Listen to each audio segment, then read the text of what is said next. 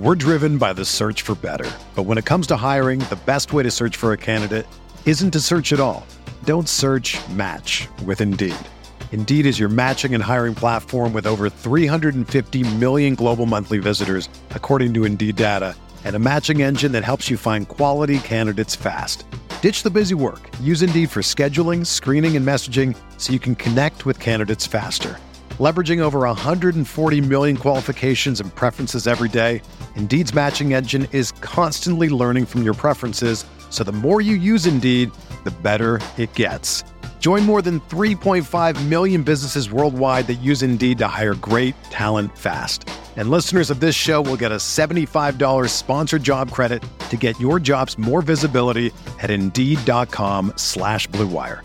Just go to Indeed.com/Blue Wire right now and support our show by saying that you heard about Indeed on this podcast. That's Indeed.com/Blue Wire.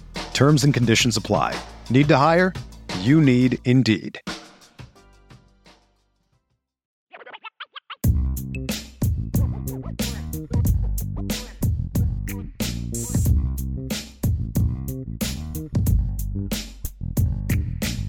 All right, Jess, we'll keep this going. Are you ready for rapid fire? I am ready for rapid fire. It is about time we got into some rapid fire because we were deep into the special teams unit. And now it's time to have a little bit of fun. That's right. So which is the bigger loss for the Irish this offseason, Brian Mason or Harry Hiestand? Man, this is such a tough question. I'm actually going to go with Brian Mason because I think that he was younger. I think he had more kind of ahead of him, and I'm not taking anything away from Harry, but obviously Harry retired, and I think Harry was not a fan of the recruiting as well, and I just think there was a lot more potential down the road with Brian Mason and potentially what he could become, and so I was more excited about that. So if we're taking that in terms of losses, I'm gonna have to go with that because I was more a fan of what was coming in the future with Brian Mason. Yeah, you kind of stole my thunder because I think that is an excellent point. Just like I think when you hired Brian Mason as a special teams coach, you're probably thinking you're going to get at least 5 years out of him. With Harry Hiestand, I don't know exactly what the conversations were like when they brought him out of retirement, but they did bring him out of retirement, and he came back and. So how long you were expecting to get out of Harry Hiestand? I think that you were probably thinking that Brian Mason was going to be around a little bit longer, and he's young and all the energy and everything that he brought to it. So I think that you were probably thinking you were going to get more out of Mason. He quickly became a hot commodity, though, in the coaching world. So, and then, as D-Rock Irish just said, when you look at like the replacement value of Brian Mason and all those stats that we ran through, Mason is a huge loss. And, while you're talking about guys who are both elite at what they do, Hiestand with the offensive line coaching, Brian Mason with the special teams coaching, like it looks like you're probably going to at least get someone who's going to be a better recruiter, on the Biaggi side replacing Mason, but there's a lot to be proven, with what he can do, but he has had some success in his background. And then you look at Joe Rudolph, I think that he is going to be a suitable replacement for Hiestand. There'll still be some drop off in the short term there, but I think that the guy, has a solid track record of coaching offensive line. Regardless of what he was as an offensive coordinator, he's got a really solid track record as an offensive line specific to what Notre Dame is looking for. So I think the drop off is I think the bigger loss is with Mason, the special teams coordinator, because of the whole package there. Yeah, and it's kind of piggybacking a little bit off of what you were saying is, Harry Hiestand is great, and he's going to take it a little bit better, or not even a little bit, like better. Like he's just going to elevate, wherever he's at, he's going to elevate it when it comes to offensive line. But Notre Dame set a standard. And, when he was here, he started that standard. But when they left, they tapered, but they were still very solid at the offensive line position. They still generated a lot of offensive line guys. He's kind of come back, reestablished that again a little bit. And I think Notre Dame is still going to draw in those offensive line guys. I like I said, I'm not saying that they're going to yes, they're going to get worse without him, but it's still like that worse is still a lot better than most programs in terms of offensive line production. Yep, absolutely.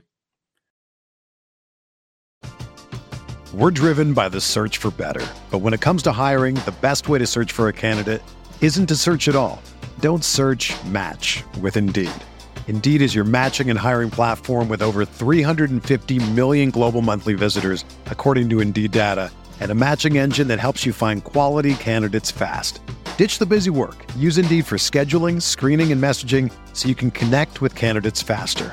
Leveraging over 140 million qualifications and preferences every day, Indeed's matching engine is constantly learning from your preferences, so the more you use Indeed, the better it gets. Join more than 3.5 million businesses worldwide that use Indeed to hire great talent fast. And listeners of this show will get a $75 sponsored job credit to get your jobs more visibility at Indeed.com/Blue Wire. Just go to Indeed.com/Blue Wire right now and support our show by saying that you heard about Indeed on this podcast. That's Indeed.com/Blue Wire. Terms and conditions apply. Need to hire? You need Indeed. You ready? Showtime. On May 3rd, summer starts with The Fall Guy. Let's do it later. Let's drink a spicy margarita. Make some bad decisions. Yes! Audiences are falling in love with the most entertaining film of the year. Fall Guy. Fall Guy? Fall guy. That's what the poster said. See Ryan Gosling and Emily Blunt in the movie critics say exists to make you happy. Trying to make it out? Nope. Because I don't either. It's not what I'm into right now. What are you into? Talking. Yeah. The Fall Guy. Only in theaters May 3rd. Rated PG-13. Fill in the blank. It means blank that Michael Mayer ran a 4.7 40-yard dash at the NFL Combine this weekend.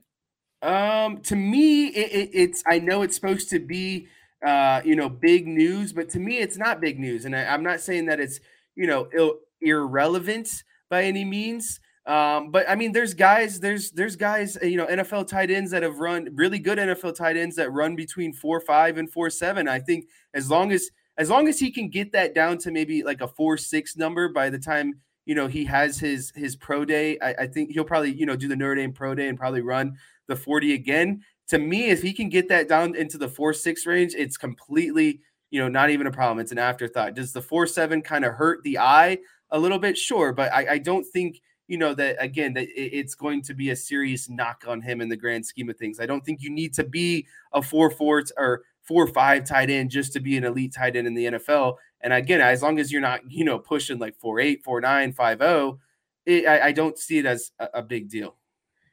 Yeah, I mean, I think it becomes confirmation bias for anyone who wasn't sold on Michael Mayer going into that. Right. It didn't help him out for the skeptics that were out right. there. And I think it makes it dicey just in terms of first round. Like, is he going to be a first round pick? How much does this affect him being a first round pick? Like, when I looked at sort of the not just the time, but the way he ran, like he looked like it was a little bit harder for him just to get to that 4.7 than for some other guys, but like Cole Kmet ran a 4.7, but he was also 262 pounds. Michael Mayer was down about 16 pounds from his listed playing weight at 249, so he got that down there. Does he try to drop maybe another 5 or so pounds going into that pro day to try to get closer to a 4.65 or even a 4.67 or something like that? It's amazing, though, just how much a couple hundredths of seconds, affect what you think about a guy. Well, Rob Gronkowski ran a 4.68. And that's like, I was going to run some comps here in a minute. Gronkowski was 4.68, so it's only 200ths of a second better. That's what I mean. I feel like it's just Mayer. like the height of 4.7 is what gets people off. If he could just get that down to like 4.69, I literally think like 100th of a second better, and it's really not even to me, it's not a big deal at all, but for everyone, it won't be a big deal if you can get that into the 4.6 area. Right. Like Anthony says, 4.7 wasn't great, but his running and catching the ball drills were good. You're right. But all anyone's talking about, whether it's Daniel Jeremiah or whoever it happens to be, the conversation is still about the 40 time, because again, it's confirmation stuff. what the people who like Michael Mayer, and he interviewed great, like you hear there was a lot of good talk going into all the testing that was really good because of the fact that, the interview stuff great, like when you listen to Michael Mayer talk, there's a lot to like about his confidence and everything else that he has. Here's some other comps. Travis Kelce at 257 pounds ran a 4.63. So again, slightly better. Gronkowski at 258 pounds, 4.68.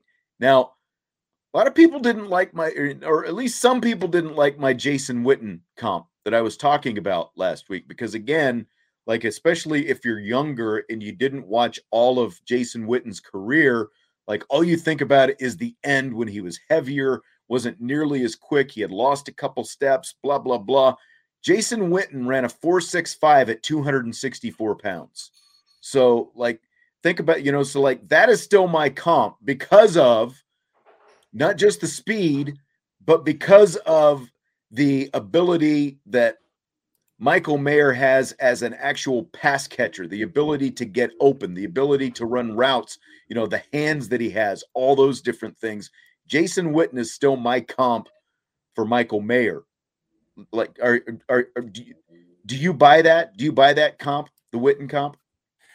Yeah, I do buy it, just because, again, I don't think that Michael Mayer is going to be this guy who is going to just like cut people off running routes, like break off, cornerbacks, safeties and stuff. Like, he's not going to create a lot of generation just by his route running. He's going to use his frame, his big catch radius, his hands, the ability to catch a lot of different types of passes and just, get in front of people essentially. And that's, again, that was largely what Gronk did. Gronk wasn't a guy that was going to, burn past you or whatever. He was just going to use his size to get by you once he got the ball. And again, that's what Mayer's good at, getting, downfield straight line. I think he's very good at, breaking tackles, getting downfield and such a thing. And so, yeah, you look at Witten's 40 time, 4.65, kind of the natural frame, the good catching ability, and a lot of the stuff I just spoke about. I think that is, a good, comparison. And like you said, a lot of people get caught up with how Jason Witten looked towards the back end of his career, but the man still caught almost everything that was thrown to him. And that's why he. And by the way, he's going to the Hall of Fame. Yeah, that's why he lived in the NFL so long, is he caught just everything. He never dropped anything. Right. He was a good inline blocker, and that's what Michael Mayer has proven himself to be over the last year. Yes, that is exactly what I think Michael Mayer can be. He has the innate ability. He knows how to get open in certain spots, find spots on the field, break down the zone, whatever it happens to be. He can do all that stuff, and he can use that body size and what are pretty soft hands, to shield off defenders and make big. How many times did we see, him thrown to in double teams this year? Well, yeah, and his background in basketball is going to be a large benefit as well, because he knows how to use his body to go up in space with other, that's all basketball is going up and contesting, rebounds off the board, going up as a big man and scoring down low. You're going up against bodies, and that's what's going to help him in the NFL is, and like someone pointed out, that catch he made against Boston College, like that stuff that helps is knowing how to use his body in the air and be able to, shield off and kind of, honestly, like, he's like a wall. Like, when guys run into him in the air, his body doesn't move, but the other person does move. And I think those are things that you just naturally can't teach. And a 40 time isn't going to be able to kind of show those things. Yeah. And, I think the 40 time is only going to hurt him in terms of the first round. I think it makes it a little bit more questionable. Does he go in the first round, or is he a day two kind of guy? But again, he's going to have a chance to at least improve on that 40 time at the pro day coming up here in a few weeks. Fill in the blank. It's blank that Florida quarterback Anthony Richardson has people talking about him as a possible number one quarterback picked in the draft after he had a good weekend at the combine. It is chameleon-like that Anthony Richardson has people thinking that he could go number one overall. And I say that because, a chameleon can kind of do different things to blend into its environment, right?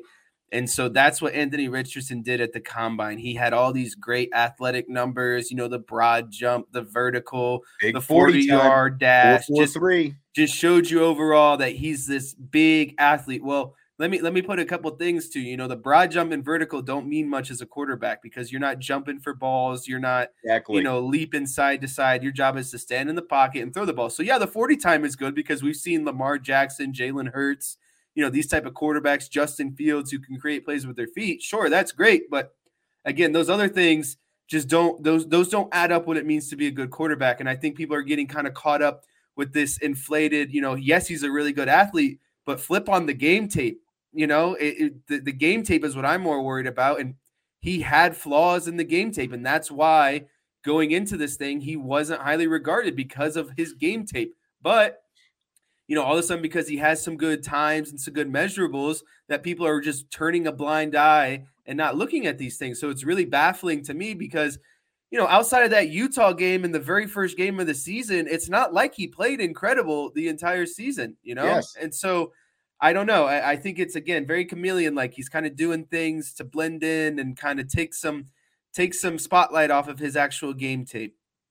And you knew that there was going to be somebody coming out of the combine who was going to get totally overhyped because they tested well in a span of a couple hours. And this is the opposite spectrum of what's going on with Michael Mayer. Richard, like a 4.43 40 time. Well, you're right. I guess it's nice if you can run a little bit as a quarterback, especially in the NFL right now. But you know what numbers I care more about than a 40 time for a quarterback? Let's start with completion percentage, which was 53% for this guy this year. And the fact that he threw 9 interceptions against just 17 touchdowns. He was a so-so quarterback for a 6-7 football team this year. They were 6-6 during the regular season. They went to a bowl game and lost, So it's you can't get caught up in this. Bryce Young and CJ Stroud, look at the game film because they were still infinitely better than this guy. But there's no way that I would take him at the top of the draft, but he's still being talked about. Like they're talking about this guy, like the Lions could take him, or all the the Panthers could take, still these teams in the top 10. This is not a quarterback I would take in the top 10 of the draft just because he ran a couple skills tests pretty well. Let me ask you a follow-up question. What got more of your attention? The fact that Anthony Richardson had such great testing measurables, or that Will Levis puts mayonnaise in his coffee and is irrationally feared of milk? From what I heard today, and those aren't false, by the way, everyone. He claims that he only did that once. He said it's not a regular thing. He claims he only did it once. That is disturbing. Mayonnaise with anything is disturbing with me. Like that's just a non-starter with me if you're legitimately using mayonnaise that often. But yeah, that just sounded disgusting. Like that sounded something like Duke's Mayo is on the line and they're ready to give Will Levis, a sponsorship here pretty soon. I'm surprised he didn't have an NIL deal with Duke's Mayo this season. All right, how about an established NFL quarterback? Derek Carr looks like he's headed to the New Orleans Saints. Do you buy or sell it as a good move? I buy it as a good move for someone like Derek Carr. I think he needed a change of scenery and get out of the Raiders organization. I buy it as in it's a pretty solid pickup for someone like the Saints, who kind of been reeling ever since Peyton and Breeze have left. So I think it's a potential good marriage. And I think, overall, I think it's, kind of what both ends needed. Me, myself, I'm not sold on Derek Carr as an elite or a top 10 quarterback. And so as a franchise, if I were a Cowboys fan and I was in the exact same situation, I wouldn't be happy about, we just went out and get Derek Carr. That wouldn't make me thrilled. And so, to me, I'm just very much on the fence with it. But I do have some breaking news to add to this little question. Okay. Geno just signed a 3-year, $105 million extension with the Seahawks. So I'm actually more excited about that one because I think it's a good break for Geno. I think it shows, we've talked about this before. Pete Carroll, I think it just shows, his kind of overall brilliance. And, Russ had a lot of success, leaves and doesn't have success. I think Pete Carroll has more of that to do with, Russell Wilson. So I'm happy for Geno, and I think that that's a better use of money than Derek Carr. That's the only reason I bring it up, because I like that deal more than I like the Derek Carr deal. The Derek Carr thing, I think it's good for him. For the Saints, you basically have a decision to make. Do you just kind of not totally tank, but are you willing to maybe stink for a year so that you can get another good draft, be in good draft position next year to try to rebuild what you have? Because they're one of those teams that, minus this season, they were consistently good for a long time, obviously, when they had Drew Brees and Sean Payton together, but they're in a rebuild type situation right now. But, so do you do that? Do you kind of, pluck it away with whatever you can find? Maybe do you, would they have kept, Jameis Winston around or whatever? They obviously decided that they're going to go with Derek Carr instead, because in the division they're in, it's a completely winnable division. Yeah.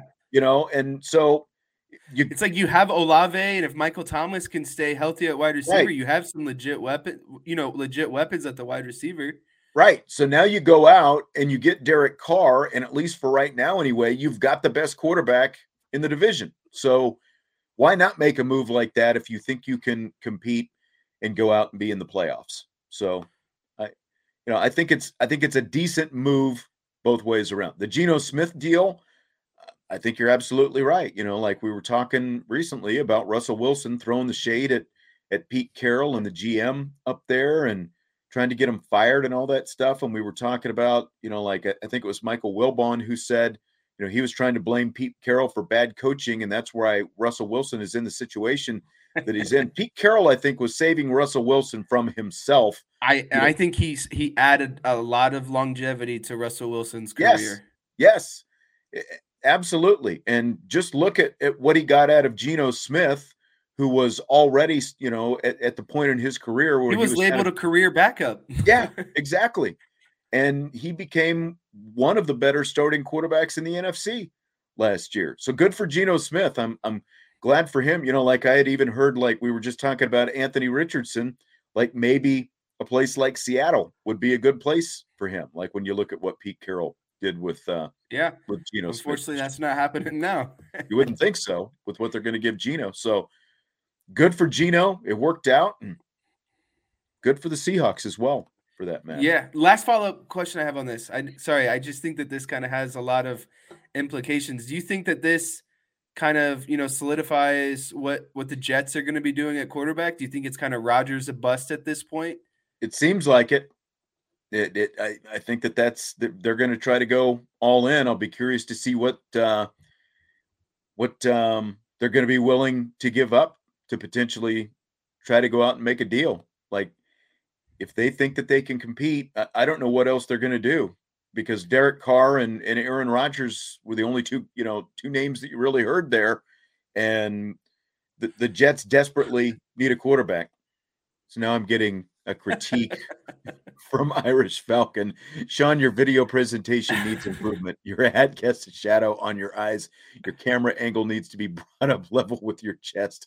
See too much of microphone. Great show, though. Well, there's only so much I can do, until Brian is willing to invest some money in my setup here in my room. A full studio. Yeah, that's right. There's only so much I can do here. So we'll go with what we've got for now anyway. But I appreciate your feedback. Get ready for the greatest roast of all time. The Roast of Tom Brady. A Netflix live event happening May 5th. Hosted by Kevin Hart. The 7-time world champion gets his cleats held to the fire by famous friends and frenemies on an unforgettable night where everything is fair game. Tune in on May 5th at 5 p.m. Pacific time for the Roast of Tom Brady. Live only on Netflix. It's only a kick. A jump. A block. It's only a serve. It's only a tackle. a run.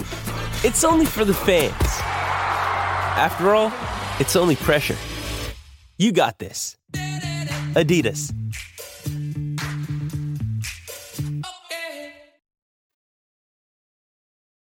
Next question. Let's move on to some basketball. Scale of 1 to 10. How confident are you in Notre Dame women's basketball's chances to host and advance in the NCAA tournament? Yeah, so going into this weekend, Notre Dame was a top, or a 9 or 10 kind of national ranking, and we had this discussion last week that, me personally, I think that they should have been a 2 seed going into the weekend and kind of figuring out things from there. Considering Virginia Tech's ahead of them, UConn's ahead of them, they beat those teams head to head, but we won't get too much into that, and so. I don't think that losing in the semifinal after a very strong regular season without your top player, I don't think that should hurt you. And I think that they should be a lock for a top 16 team in the country. And I believe that they should host. And I have, every inclination that they will do just fine in those first 2 games because, essentially you're getting to play around a 14 seed. And then after that, I think you get down to like a 7 or an 8 seed. And I have faith that they can get out of that round. I think the round of 16 is where I would get to be a little bit more worrisome, essentially. So I have a lot of faith that they're going to host. I think I'd give it a 9 out of 10 that they're going to host and win both of the games that they host. And I think, that with the potential of Miles being out for the first game of the tournament, getting to be on your home court will kind of ease some of the pressures or things that might have come with that. And I just think the Louisville situation was a bad situation for Notre Dame to be in. You turn the ball over 22 times, you shoot 31% from the floor. You're going against a Louisville team where it meant a lot more to them. This is the 3rd time that you've played them in a span of like 20 days. High emotions. You're without your best player. Just a big kind of formula for an overall letdown. And that's what happened, but they can wash it. This is the ACC tournament. It's not the NCAA tournament. And again, I think they're going to be just fine in those first few games that they get to host at home. Yeah, 3rd time in 16 days to be exact. Chi-Town is not, not in there right now. They beat a very solid NC State team in the quarterfinals. Yeah, if they play like that, it should be fine in those first 2 games of the tournament. It's a 9 and a 9 for me. 9 that they host, 9 that they advance. I'll at least leave wiggle room, that one, for whatever to happen. And I know that there are some skies falling people out there, like Chi-Town apparently, who think that because they lost a lopsided game to Louisville in the ACC semifinals, it's the end of the world. Because to answer some questions about Olivia Miles, we still don't know at this point, what's going to happen with her. And, how there's some people who think, well, okay, they figured out how you guard Sonia Citron, the day after she scored 28 points. And then, right after she had scored 27 against Louisville before that. The last 2+ months, who have you played? All your teams in the conference, right? Teams you play every year, which means that they're more familiar with you than, when you get to the NCAA tournament. And in Louisville's case, again, 3rd time they played in a 16-day stretch. And guess what? Jeff Walz is a pretty good coach. You may not like him, but he's a good coach. And he went to the Final Four last year. And he had an answer that he didn't have a week earlier when Citron lit him up for 27 points. But there's a lot of familiarity when you're playing these conference teams. And again, like Louisville's players, I was sitting there courtside. You should have heard the stuff they were saying. They thought they were going to beat Notre Dame on their home court on senior day when Citron lit them up for 27. Didn't happen. And they had a burr under their coats there coming into that game in the semifinals. Notre Dame was one of 6 top 10 ranked teams, by the way, in the country that did not get past their conference semifinals this past weekend. Indiana was number 2 in the nation. They lost. Utah, number 3 in the nation. They lost to an unranked team in the Pac-12 quarterfinals, Washington State, that was the number 7 seed that went on to win the Pac-12 tournament. Kansas men, spin it to the men's side. They lost to Texas this week, and they might end up with the number 1 overall seed in the men's draw. Like you said, you get to the NCAA tournament. 1, teams don't have the familiarity with you. 2, you're going to play some lower seeded teams right away. And then even, like those next games, like they're a number 4, you get a 13, then you get a 6 or 11, or, like if you're a 4 seed, you get a 5 or a 12 in the next round. So I'm still really confident, with or without Olivia Miles, that this team is going to host and that they will at least get to the Sweet 16 in the tournament this year. Yeah, and it's such an advantage to play those games on home court. And it's such an advantage that if you're going to be without your best player potentially, that you get to kind of have a crack at it before, not that every game doesn't matter, but you get a crack at it before you get down to the 16. And that's where it really gets, tight. And I'm not saying that they should overlook any of these first games by any means, but it's a way to kind of gain momentum going forward with things that I talked about: home court, the advantage of having a really strong regular season and getting some of these lower seeds and, rolling into the games that increase in, magnitude as you go down. And listen, it's like the ACC tournament means a lot more or not even ACC. These conference tournaments mean so much more for so many different teams for so many different reasons. Like Louisville needed to have a good tournament, potentially, win it all to even get a berth to the NCAA tournament. So it's just like, there's a lot more underlying things going on. They were getting in, but they had a chance to host, had they won. Now their chances to host, they might still have an outside chance. I guess what I'm saying is when it comes to these postseason tournaments, a lot of teams have ulterior motives. And for a team with Notre Dame who's trying to figure out how to, play without their best player, they had other things kind of going on. And so I just think it was a bad formula on the wrong day, essentially. Yeah. And that's how you spend the next couple of weeks now. You talk about you get some rest now. Yeah, and whether or not Olivia Miles is going to be there. And I agree with what a lot of people are saying. I mean, with Miles, I do think that they are, not even a dark horse, but would have a really good shot at making it to the Final Four, depending on what the path happens to be.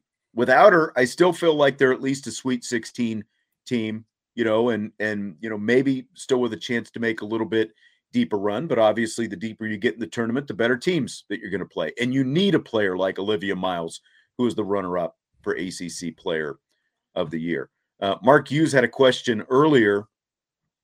Why is it so hard to teach Ebo how to take the proper angle and go up strong? Also, since they have trouble breaking full court pressure, why don't they inbound the ball right away? I mean, again, I think the problem that they had with full court pressure has had more to do with, like, Louisville just had a great defensive game plan, and they were tenacious D, out there. That's what it was Saturday. They had a great defensive game plan, and they attacked Notre Dame all day long. I still think whatever problems they had Saturday, you can write off to who the opponent was and the experience, with that opponent. As to Ebo, I'll just say this. She's a fifth-year player, and she's played at – this is the third program she's played in, Penn State, Texas, and now Notre Dame, and she's putting up career numbers since she's been at Notre Dame because Carol Owens is an excellent post coach. So, are there, some things that you'd still like to see differently from Lauren Ebo? Yeah, but she still gives them, really quality minutes as much as she can out there. And again, she's having the best numbers of her career. So I don't know how much more there is for her to go from there. You would like to see her kind of finish a little bit stronger at times around the basket. That's the one thing that she's probably still working on a little bit. But she's coming down to the stretch drive of her career now, because whatever game that they would lose, then that'll be the last of her college career. Let's flip it to the men's side. Men's basketball plays Virginia Tech in the first round of the ACC tournament tomorrow. Scale of 1 to 10, what chance do you give them to win? See, this is a tough question. Again, it's just a matter of, is it going to be the team that came out and stomped Pittsburgh, or is it going to be the team that came out and got stomped by Clemson immediately the game after? It's like, how do you go from one end to the spectrum like that? But then, you start looking at Notre Dame played Virginia Tech almost a month ago, and they lost 93-87. Pretty close game.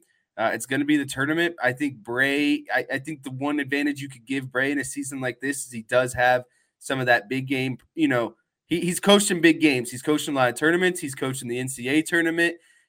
I think that combined with, that they played him well the last time, and the combined that it's Bray, and I don't think that he's just going to go out like this, potential dud in the last game. I actually give them a high chance, and I'm probably, all things considered, going to put a little bit money on this money line for Notre Dame to beat Virginia Tech. So I'm actually pretty confident. I'd say I'd give it overall an 8. I don't know if I'm a 9 or 10, but I'm gonna stick with an 8 just because you're going to talk yourself into actually betting money on Notre Dame. Yeah, that's high, high reward, high risk, high reward in this situation. All right. Well, you're on a little bit of a roll right now. So I don't know. True. Austin says Irish by 100. I don't know about that. I have the feel like this first round game, I don't know why I feel confident, but I do, again, like maybe it's the, ride or die coming down to the final days of Mike Bray's career, because again, like they obviously have to win the whole thing at the ACC tournament to get into the NCAA tournament, which and they're not even going to go to the NIT if they lose out on this thing. So the next game Mike Bray and the Irish lose is going to, that's going to be it. And they caught that juice when they were playing that last game at Purcell last week against what was supposed to be one of the best teams in the ACC. So I think if they can get up for a moment like that, there's not going to be quite the same energy in the building. But, you mean to tell me the 14 versus 11 is not going to be the sellout on a Tuesday night? One. That's right. At least it's not a noon game. At least it's at 7 o'clock. They at least putting them in prime time. Or letting them play in prime time, I should say. So I guess, I'm not going to go quite on the same limb as you, but I'll at least go 50-50. I'll give them a 5. That's probably my confidence. But, let's see where it goes tomorrow night, 7 o'clock. I bet we both have more confidence than Vince at this point. I'll guarantee that. Yeah, Vince is already plotting on their loss. Irish Falcon says I have a good voice for broadcasting. Well, thank you. I've done some broadcasting over the years, so give it my best shot. All right. Well, I think that's going to do it for tonight. A lot of good stuff tonight, Jess. Yeah, I think kind of closing Monday strong. Yeah, closing thought for me on this kind of whole takeaway is Brian Mason leaving is crappy, but I think that Marcus Freeman has set a standard going forward for what every unit and is going to look like under his kind of regime, and that gives me a lot of confidence. And the fact that that there's a lot of overall interest from these assistants is, I think, something that we're going to have to get used to. If Marcus Freeman's success is going to lead to assistant success, and it's going to lead to assistant poaching. So if you want Notre Dame to be successful and you want Marcus Freeman to be successful, these are the things that are going to happen along the way. And I think it's only a respect or a nod to someone like Freeman. He's only been a head coach for 1 year, and he's had, potentially 4 coaches poached off him, one being Alabama and, one being some of these NFL teams. So I just think it's something that we're going to have to get used to, that comes with, a high level coach and a guy that is going to be successful. And in the meantime, of course, the coaches most people want to leave are still here, but right. That's for another day. Unfortunately, how it goes. All right, Jess. Great stuff tonight. Thanks everyone for being here. We will talk to you mañana. Remember, it's going to be Mailbag Tuesday this week. No show on Wednesday because I'll be over at Notre Dame doing some of those offensive newcomer player interviews. Jess, I will talk to you later. We'll talk to everybody else tomorrow as well on IB Nation Sports Talk.